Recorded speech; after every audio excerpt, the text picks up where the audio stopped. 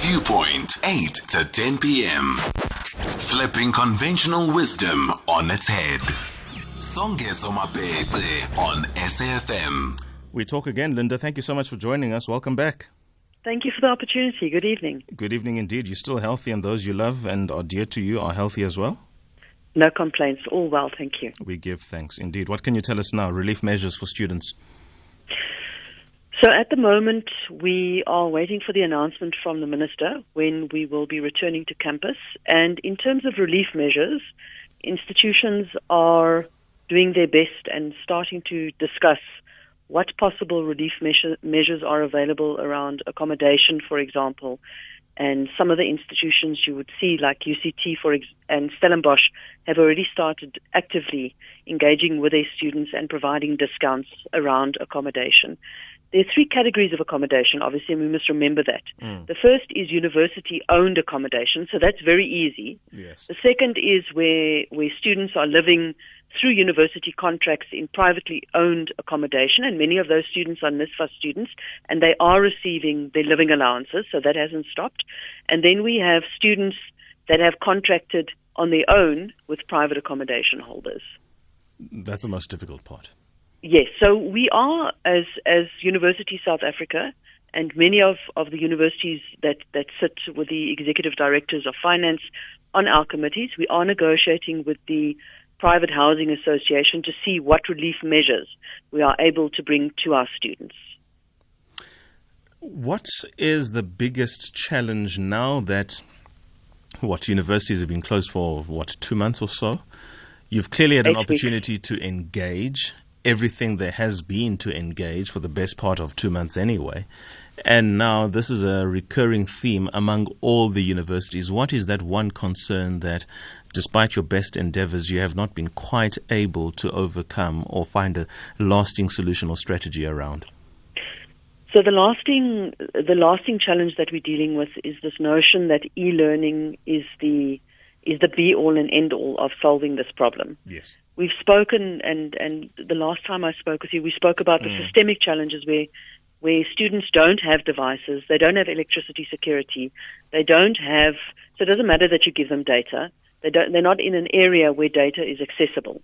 So the systemic issues, we've done a lot working with NSFAS, securing these devices, but we must be realistic. If we're in a situation like this again, we need student support centers and we need rural access and security to all of these services that are available. So we have been negotiating with many of the service providers, as you are aware, for data, and we have had some excellent deals. None of the providers have given us free data, but for example, you might know that Telkom gave a 10 gig deal to UNISA students for 29 Rand. MTN has given excellent deals both to the private and the public sector providers, and Vodacom has also assisted, and so has Cell C. So they've dropped their rates, but the fact of the matter is that for students to have data security, we can't be capping them with 10 or 20 or 30 gigs. It simply is not enough. Yeah, sure. So we need to get a lasting solution, and we feel that what we're engaging in is static IP discussions. We're busy putting university websites onto a number of partner websites that are government-owned so that it doesn't eat the amount of data that currently is the case. So it would have a minimum data usage. We are also doing, obviously within this contingency measures, many of the institutions have printed material and couriered that off to their students so that they have access. We are also negotiating with the publishers because many students, when they left RES, they were on break. So they left their textbooks and their learning materials in their RES rooms. So we are negotiating and doing our best to make sure that students are able to access the content in a myriad of fields. So, I mean, if you leave me to speak, you'll stop me in 2 hours about everything that it is that we've been busy with. But I think the tangible thing is, what do people see? What is it that we're doing? Is learning and teaching continuing in the historic or the required manner. And we certainly have made inroads, but we by no means can say that it is just a successful endeavor, because that would just be disingenuous. There are two things that are uppermost in my thoughts right now. You mentioned the fact that next time we are faced with something like this, we will need, for instance, learning centers with the capabilities to absorb the losses that we are currently experiencing. Next time probably is not what South Africans need to hear, because we are in it now. The loss is now, it's immediate, and the effect is felt now. So to the extent that you're talking about a next time, how much of that next time can happen now? Something is being done to create the now as opposed to the next time. In creating these spaces, not necessarily in people's homes, because we simply don't have the time nor the resources for that, but surely we can galvanize society and public infrastructure for the purposes of trying to create a now as opposed to a next time. So we're busy with geospatial planning with the Department of Higher Education and Training. All universities are busy in those activities. We have identified sites, we are capacitating them. And when we speak about a next time, it's not just about COVID-19. We must remember, when we deal with issues such as student unrests, students need to have access to specific sites. So the next time is really about security in the system when volatile situations occur. I accept. Now, on the basis of that, there needs to be that migration that needs to take place. For instance, there are schools that are not optimally utilized right now, where perhaps university students could be making use thereof. We know that schools are going back, grade 7s and grade 12. And of course, there's a hope that next week, hopefully, that something will move in that particular direction for institutions of higher learning. When you talk about the integration of the education setup, both basic and higher education, what then are the conversations taking place there? Because whilst in one respect you're prioritizing grade 7 kids to be able to move to grade 8, you're still stuck with a grade 8 problem who are not in class right now. The same thing in high schools as well, and universities, because you've got first years who haven't really moved, who might not be able to move, and there's this great demand now for first year spaces with an even more limited number, given the fact that there's a priority that's been made for grade 12 learners who will be moving into first year in South African universities. So basic education and higher education, what conversations are taking place there? So at a ministerial level and at a ministerial task team level, there are a myriad of discussions taking place, but we need 27 weeks to complete the academic year. And we are hopeful that the minister will announce that there will be some leniency in getting students back on campus. We must remember there's over 6,000 students still in res at the moment across universities. Many of those are international students. But we need the most vulnerable students to be able to return to campus so that they can access Wi-Fi and all of these contingency measures for this emergency remote learning that we have instituted.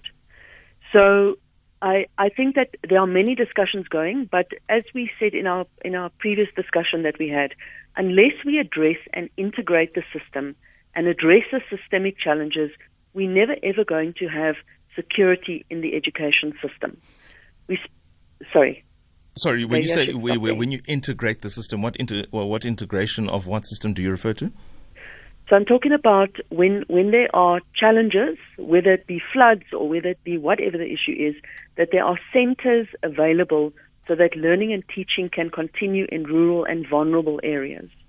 If there is any sort of disruption, that we have integrated plans to say the system is not closed. What is it that we do to address this? How do we use empty spaces and convert that into places where, for example, campuses might not have to be set up everywhere, but that there could be mini campuses set up in areas so that students are not so vastly removed from their homes. So the big thing in rural areas is around making sure that students are in an environment that enables learning, that is conducive to learning. But removing students and just leaving them without the support structures, it is almost impossible to catch up for a student that has been sent to a rural area, living with 8 people in a house without any electricity security, did not have access to their books, to now, unless they get back on campus, to catch up within this academic year. And we don't see this academic year at all being finalized before the end of March, and which would mean that the next academic year would only start in April of next year and would have to be condensed. Holidays would have to be cut, and we'd have to put immense effort into completing and making sure that when we say things like no student is left behind, that we put our money where our mouth is, not having empty discussions and seeing that students really are struggling. I've heard two things. Effectively, if you're in grade 12 right now and the academic year currently will only be finished in March next year, in other words, you will have at least January, February, March of having to do something to occupy your time, because you will not be at a university pursuing your first year studies. That, on present facts, can only happen from the 1st of April, from what you have just said. Number two, and most critically, when you talk about you are having to think about, we are having to have these conversations, all it simply tells me is government now knows its systems are not integrated, do not collaborate, and are disjointed. Is that fair? So I think on the second question, I think I'll deal with that first, is that there's a lot to be done. And I don't think government is trying to pretend that is not the case.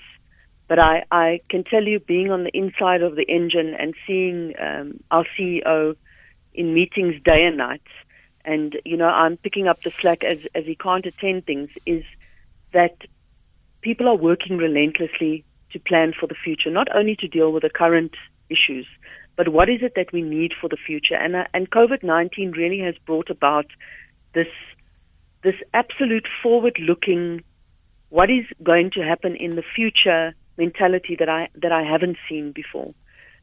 Sorry, if you could just remind me of the first question.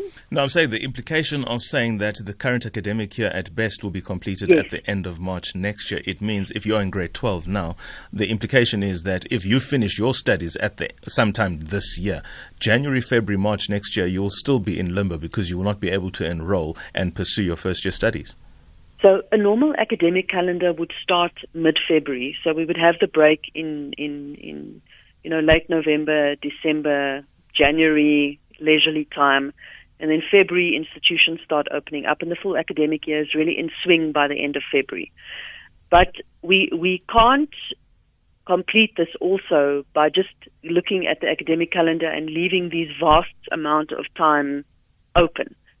Teaching and learning will have to happen during these holiday periods. So you're quite right in saying it at least by 4 weeks. The delay will be at least 4 weeks before students would enter campus, because remember the reses are occupied by a specific number of students. So those students need to leave for first years to enter the system, both in classroom and accommodation, etc. So those planning mechanisms, we are doing scenario planning all the time. It will have an effect. Am I going to say it's not going to have an effect? Absolutely, it's going to have an effect. But unless the system restarts, no security and no planning, it's just like an endless circle saying, what if this happens, what if this happens? If we have a date and there's a plan in place, we can start putting contingency measures in place to make sure that we optimize times, be it 6 days a week, be it rotational schedules, but the most important thing that we've seen is that students that are the most vulnerable without security need to get back on campus, and that is something that we are strongly standing by. You're talking about vulnerable students. Who else is the most vulnerable of all the stakeholders in the higher education setup? Who is the most vulnerable stakeholder, and what measure is being taken to alleviate that vulnerability? So we see some of the really challenging campuses that are not well resourced. What we call the historically disadvantaged institutions. So if we look at an institution like Walter Sisulu, where only 10% of students have any sort of device. And we have been raising money. You might see that, and in the media, you'll see that APSA has made a donation to 6 of the HDI campuses to assist us with devices. Government has come to the party. all NSFAS students, which make up over 50% of the system, will be getting free devices going forward. Some are on loan schemes from universities, some are where they are being acquired. There's a range of schemes that we are busy with, but the big challenge we sit now is in accessing those devices, because there's no imports and exports taking place at the moment. So those are compounding issues. All the devices in the country that we have been able to secure, we have secured. So we've been told that the devices are en route by ship and that they will be here within the next month. So those are some of the measures that we have been taking and working with the system. The Department of Higher Education and Training is working obviously hand in hand with all stakeholders to see where it is that we can leverage money. But also we must understand that this whole COVID-19 is a very expensive economic activity for the country. No real revenue generation is taking place. So the economy is severely constrained. And we anticipate that it's going to place extra strain on the system. And that is why we've asked corporate partners to please step up and assist where it is possible to assist us in assisting our students. Fantastic. We do have a voice note for your attention. I beg your pardon. Would you like to play it, please, Brafini? Good evening, Songezo.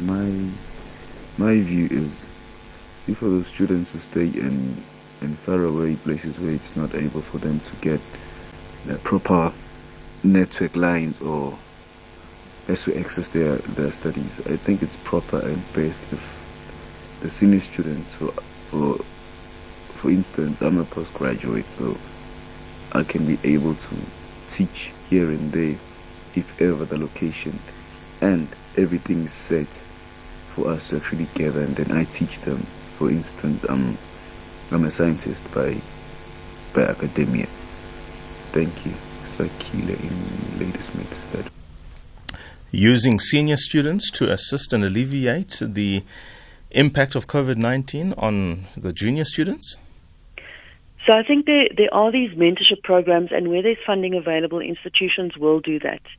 But this is all about money. That's an excellent idea, by the way. I think that it is not something that we're adverse to. It's something that is currently operational in most institutions where there are assistants that assist lecturers to help students, more senior students. But I think the systemic issue, as we said, is we would love to have money to take postgrad students and make them available throughout these learning center networks, capacitate them. I mean, but the realistic thing is we need to find the money. So we need to reprioritize and put this as our key driver in doing it. We really, I know when people say fundraising is the most difficult thing in the world, it really is to convince people to come and fund your cause.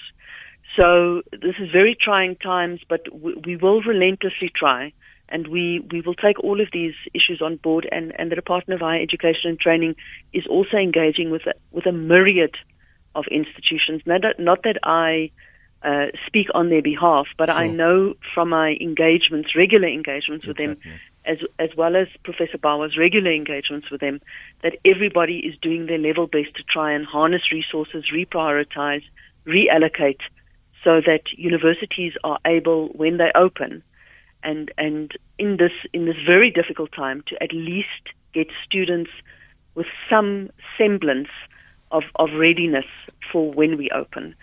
So if we can't get them a device now, and the printing material must be couriered to them, there's these measures in place, but we can't be caught in a situation like this again. Absolutely. Because that simply is not acceptable. Absolutely not acceptable. And I'm happy for one thing. I'm not a student now. And precisely for that reason, my heart goes out to those who are students right now, because this is simply unfair. Thank you so much, Dr. Linda Meyer, for your time. Until next time. Thank you for the opportunity. Have a good evening. You too, ma'am. 21:32. Bye-bye. Everybody, it's the book reading now. Please do stay tuned. After that, the Soapy.